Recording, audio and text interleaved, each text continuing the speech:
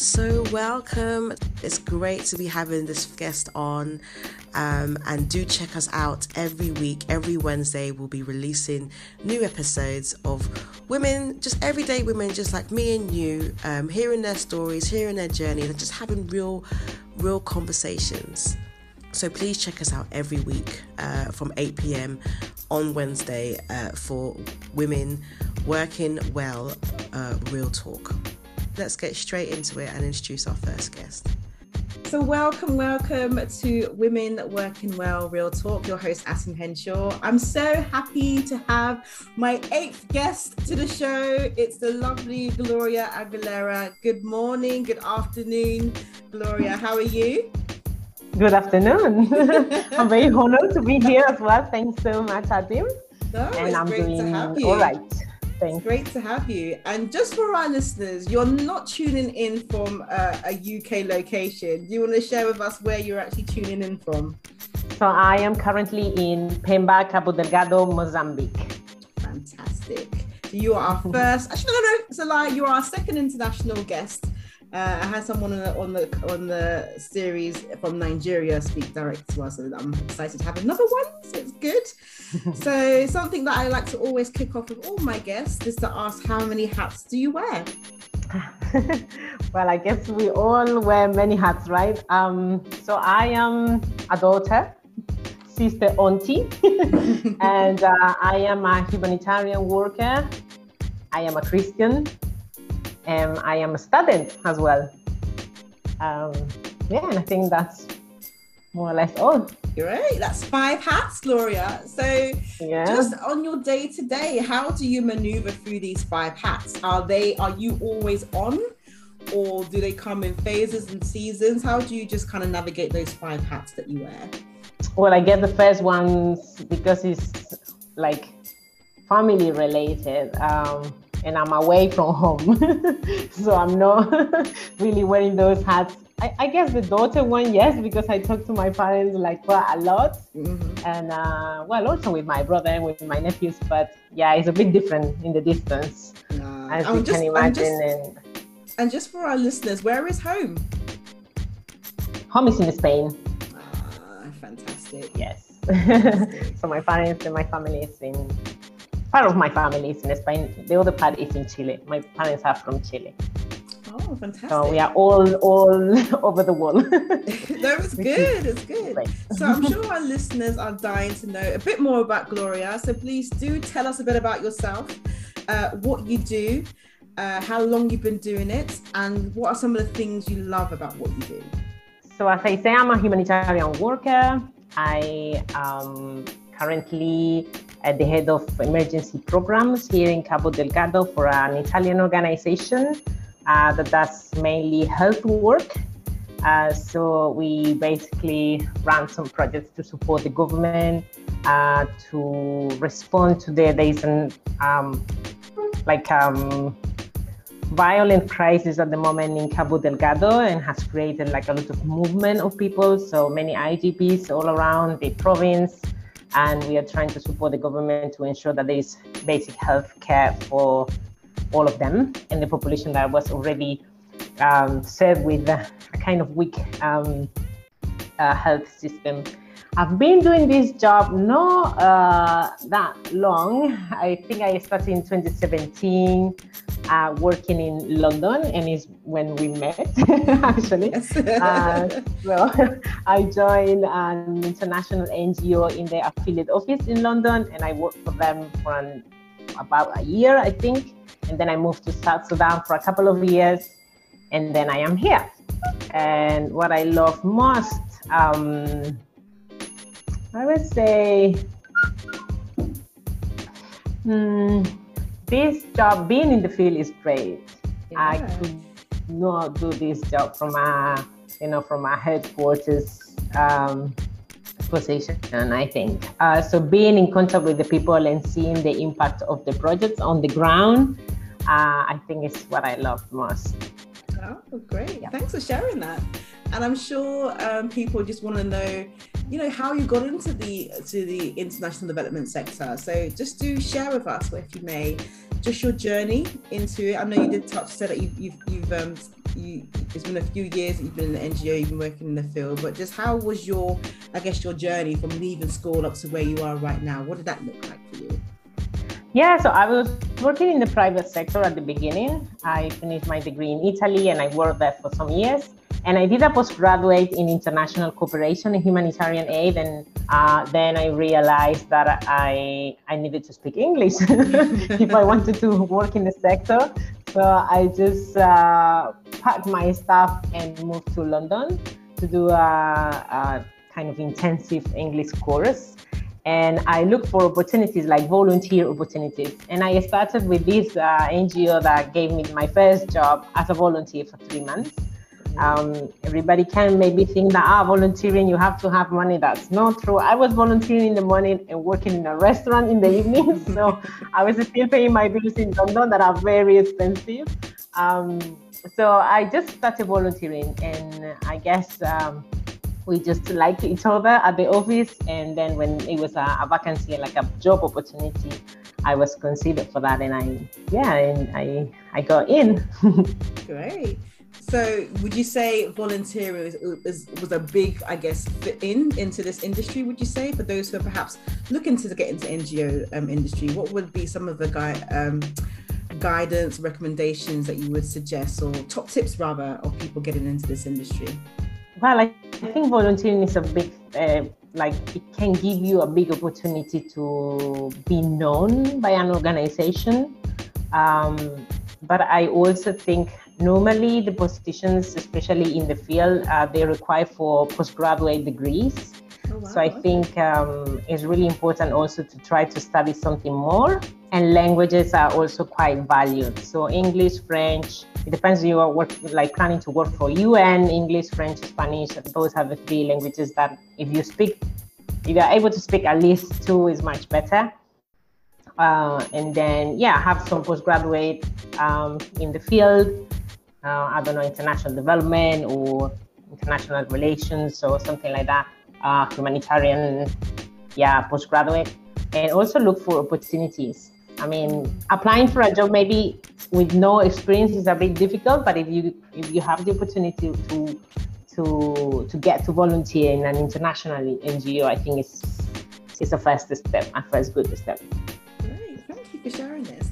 And I'm just, I'm a bit curious as to find out what would you say some of your challenges have been? And I'm just wondering, particularly perhaps challenges around language, because you said that you studied in Italy and you're originally not from Italy. So I assume that you have to now learn Italian and then leaving Italy, now coming to London. So I'm just wondering if you can speak to us a bit more about just some of the challenges that you had to overcome around languages. Yeah, and I think, language is just like one of the aspects that, one of the challenges that you need to overcome when you change country, I guess. Yeah. Because every time that you change is, okay, the language, but it's new culture, new people, new house, where is the nearest supermarket? It's just like every single thing is new, and you need to start from scratch sometimes if you don't have family or somebody who can host you or give you a hand at the beginning. So language is has been something always to overcome, to be more independent and to be able to work. That's why I started doing the English course in London, and I was working at Takeaway, just trying to practice some English, talking to clients and things like that. So, it was fun anyway. Oh, great, thank you. And what would you say some of the lessons that you've had along the way, and if there are any lessons along the way that you perhaps would like to share with some of our listeners? And think back to some of the hats that you wear. You said at the beginning of the chat that you wear 5 hats. I'm just wondering, it doesn't have to always be exclusive to work, but I'm just wondering, just in life generally, have there been any lessons that you've gleaned from, and any other challenges that you perhaps would like to share with us? Yeah, I guess as part of the challenges, changing place is difficult sometimes for all the reasons that I say, but it's also sometimes you can feel a bit lonely because you are not able to make roots anywhere. So you make friends and people, but then you move again and then you start again knowing people and then you move again. So it's not always also easy maintain like friendships, in with like the distance. And as lessons, well, there are so many. Tell us a few. You realize, I think the first things that you realize when you move to a field location, and my first one was South Sudan, which was quite tough, is like, okay, I kind of need like nothing of the things that I have. So what I need really fits in not even a suitcase, a backpack. Wow. So you just value everything much more, like cold water and having a toilet or I don't know, having like different clothes to wear, and just many things. Family, friends, freedom, so you don't have to live inside a compound and with a curfew and all those things. So those that has been like a big lesson at the beginning. And also, I guess more related with recent years or maybe months is I think and this is like a kind of a life lesson, I guess. It's quite important to follow what you really want to do and just make steps towards it, like make a plan and what are the things that I need to get there, and really don't stop, So being consistent, even if the things don't work at the beginning. So it's not just thinking about something. And as a believer, I also think and pray about the decisions that I want to take and where I want to go and, the steps that I need to take. But at some point also it's important to be courageous and take action. So you cannot just be thinking and planning. Sometimes means I need to move from this country, or I need to leave this job because this is not exactly what I want. Yeah. So I think you can only be great at doing something if you love what you do. So you can just keep doing whatever you don't like doing. I know that maybe for me it's easier. Maybe some people listening and say, well, because you don't have a family, you don't have children. And I know that like the responsibilities my hats are different than other people probably. But we all can, I guess, strive for do what we really love. And you need a plan and just make steps, like change of career. I think it's something that happens more and more at the time. And just take decisions sometimes, it's you don't want to be full of regrets, right? At some point of your life, I wish I tried this. I wish I tried this one. Just try. And on that, I'm just wondering, what made you want to embark on this career of working in the field, being an international development worker? What was it that, because you said that you started in the private sector. So what was the turnaround that made you want to change careers and then follow your passions and work out in the field? Yeah, so when I was working in the private sector in Italy, I was doing all right, actually, quite a comfortable life. But when I did that postgraduate international cooperation, I realized that was what I wanted to do. So I was looking at my job and I was wondering, like, why I'm doing this? But I realized that, the English barrier, and that I was not in the position in that job to follow the steps that I needed to get a job in the sector. So I really wanted to try. I was not like completely, okay, I just give up my job and everything. I just asked for a sabbatical with the assurance that, okay, I can come back to my job if it doesn't work. So I give myself a year in London. Let's see how the things work, but I will look for all the opportunities that I can. So I think I really want to, that is what I like it most, I guess. So I say, okay, let me just give it a try, at least for 1 year. If it works, fine. If it doesn't work, I will just come back to my job. Great. No, thank you for sharing that. And what would you say, are some of the things that just gives you energy, that keeps you motivated, that drives you, that feeds you? What would be some of those things that you'd like to share with us? Well, I think the things that motivate me, I'm getting a bit concerned about them because I think the things that motivate me is always are always related with the change. You know, I like changing. Me too. I like new challenges. I when I arrive to a place and everything is difficult, I enjoy. But when I'm comfortable already and I know what I need to do and I know everything, I just feel like, okay, what's next? Yeah. Okay. Yeah. So I guess out of my comfort zone is when I feel kind of better. I don't know. It's a bit strange, but yeah. Great. And what would you say, 10, 20 or 30 years down the line, what does the future look like to you? What would you say is the end goal, or what would success look like to you, particularly in the industry that you work with, in the sector that you work with? Well, in a way, I think success is a bit what I said before, that you do what you like, and you can earn for living. Right? Because sometimes you can do what you like, but you cannot make money out of it. Yes. So that's important, I guess.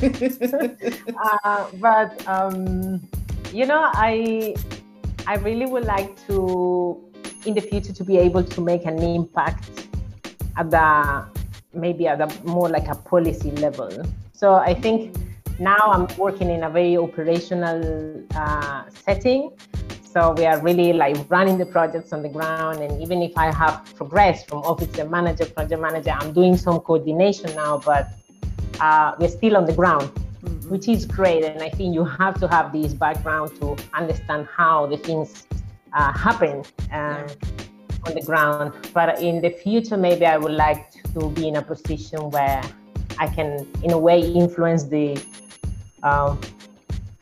policies that regulate, in a way, the operational work of humanitarian aid, because there are so many things that can probably be improved or challenged or reviewed, but at the level that I am right now, you are more like an implementer, so you just do whatever is being decided somewhere else, and you need to follow some rules that are already established. But I think it's important to always look critically at those things, and I think that the studies that I'm doing right now are more like helping me to reflect more on those things. I guess that is what I would like to be, in a few years, maybe. Nice. And just as a woman in the industry, are there many women that dominate this industry, would you say, or on the field doing what you do? Well, I think in international organizations, there are quite a lot of women at the moment. Maybe if you go like a higher level, maybe CEOs are mostly men. I cannot tell. They are not here with us. They are sitting somewhere else. But at least at this level of operational, there are quite a lot of women. Oh, great. What you can see is that nationally, because we work with national staff, of course, and normally there is more national staff than international staff. You can be one international in a whole team, right? And those are mostly men. Why? Because especially in these countries, opportunities for women are really reduced. So they are mostly, like they stay at home, they make children, they don't even have an education maybe. And even if you're trying to recruit women, sometimes it's really challenging to find women that have at least the level of literacy that is needed for very basic jobs, which is quite, sad to see, but it's a reality in many countries. And you mentioned just in terms of your own goal, what success looks like, you want to really get into policy and do a lot of policy work. So I'm interested to know what the next step is for you. So you've mentioned that you've literally gone from Spain to Italy to London to South Sudan to Mozambique.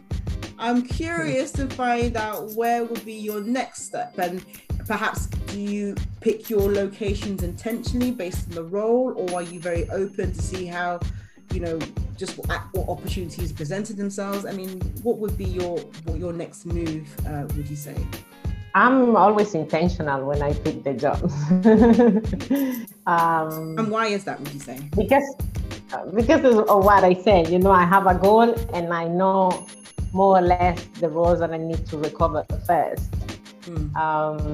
So I guess I will still be in the field for the next years. I think getting a good experience in the field, at least 5 years, 5, 7, I think is the best. This is my first kind of holiday location as well, in Mozambique in comparison with South Sudan. But I'm happy to keep trying conflict zones. And yeah, I mean, I normally, as I said, when I feel comfortable in a role, or maybe that I'm not really learning that much anymore, and it's not a challenge anymore, I always start thinking about what's next. So yeah, I mean, could you find yourself around. in London? Could that be a possibility? Affecting policy in a London location? But not in a short term. I mean, not right now. In the future, I would love to come back to UK. I love the UK.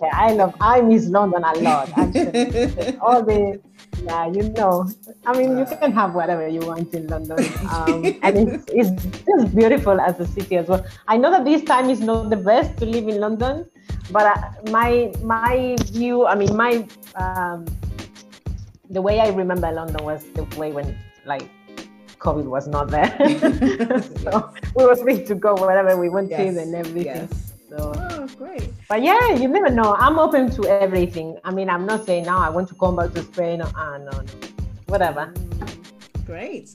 Yeah. And I guess my final question for you is, what would you say you would like your legacy to be? How would you like to be remembered? Something that is more a wish and something that maybe is more real. The wish is I would like to be remembered as somebody who's consistent, which I think is the most difficult thing in life, right? I would love to do what I say, but consistently. So that I would like to be remembered that in that way. And another way that I think is more real at the moment is I remember actually when we were in South Sudan, we used to do some devotions in the morning, and one day we were taking a name of somebody who was on your right, or I don't know how was exactly, but you took a name of one of your colleagues, and you just made a kind of drawing of that person, and then you pass it to everybody, and everybody will write something about you, and then they will give it to you. And I was really curious, what are they going to say about me? And it was almost every comment about that, because I'm always laughing and I'm always smiling. So they will always say you bring joy to the house, and you're always kind of joking and making jokes. And your laughter is so far. So that was a really nice thing. I thought, sometimes we really need somebody who can just smile at us, or just laugh a bit, or just, I don't know, just have some joy. Sometimes people, I know that the times are difficult. So how has the pandemic been for you guys, and just where you're located right now? Has it affected your program work in any way? Yeah, I mean, the pandemic started when I was in South Sudan, and we had a severe lockdown, and so we spent many months inside the building. And then, I went home, and now I'm here. And here, the problems now are bigger than COVID here. Yeah. So, of course, there are some things that you need to do differently. If you're doing a training or some community work, you cannot gather people. So how do you do it? That means more, more bigger locations, more money also to organize training with separated groups. Access sometimes is a problem. This stigma also of sometimes is the Western people who brought the COVID. Sometimes in the communities it can be felt that way. So you need to really understand the context before you're just jumping in. And yeah, I mean, there are so many things that COVID has changed also in this sector. A lot. Yeah. I can imagine. And I said that traveling home also. If you want to go home and see your family and you have quarantine, so you have to do COVID and tests. I think it's just, you know, the whole COVID pandemic has been a challenging year for all of us, to be honest. And I think particularly the countries that haven't got as much resources as Western countries are definitely most impacted. So thanks for sharing that a bit. I know you obviously can't share too much because of the nature of the role that you do, but thanks for giving us a bit of insights into that. Okay, this is going to be my final question. I'm interested to know a bit more about how your faith plays a part in all of the hats that Gloria wears and in your role as an international development worker. Well, I think it plays a key role in that consistency that I was mentioning before. And also when I say that you plan and then you take action, right? So it's part of it all. But I guess when God has a role in your life, you know, it's not just about planning and taking decisions like anybody else, you know. There is a time of reflecting and praying and seeing also if God is driving you to this next season. Because I believe He really prepares you for the next season. So you don't want to arrive too early that you are not ready. So it requires such a wisdom that is no human wisdom, I think, to know when you need to wait, which kind of attitude you have while waiting, and when is the time to say, okay, now I need to do this. And you just take it with that step of faith in a way, right? Because sometimes you go to the uncertain. In my case, I've never, not in every case, I made the next step knowing or having the security of success, or, you know, okay, I leave this job, but I have another one. Sometimes it was not the case, but that is also part of faith. You know, I knew that provision will come. And so I think it plays a huge role in all the process of all the hats that I wear. You know, it's like a kind of cross-cutting thing in my life. And I think when you see the things that you have to see in these parts of the world, sometimes I don't really know how people without faith make it, you know, without just thinking, because it's really hopeless. Sometimes it feels really hopeless. It feels really unjust, and you kind of have many questions, you know, like why are these things happening? So I think it supports also, support me also in my day-to-day, also to face these kind of situations.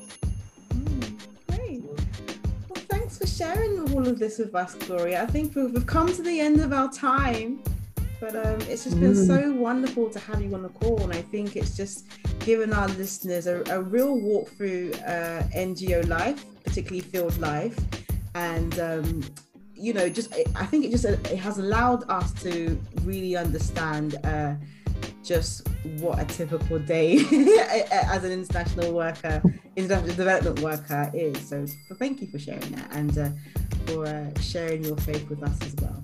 Thank you.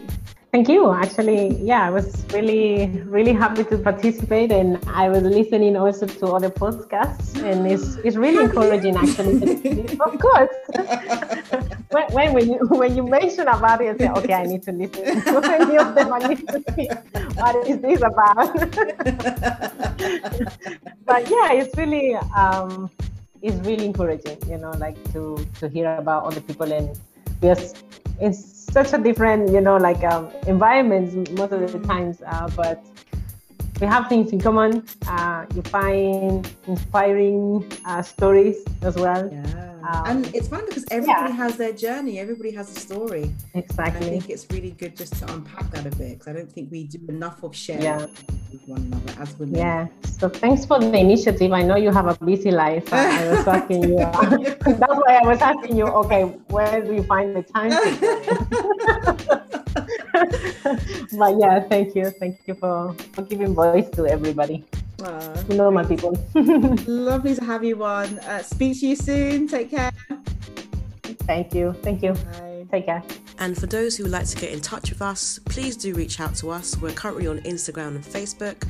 Our Instagram handle is at www.realtalk, and our Facebook handle is Women Working Well. So do search us. We'd love to hear from you. Do comment, like, share again to your networks. We do want to hear from you. So until next time, this is your host, Atin Henshaw, and we're signing out from Women Working Well. Have a great rest of the week. Take care.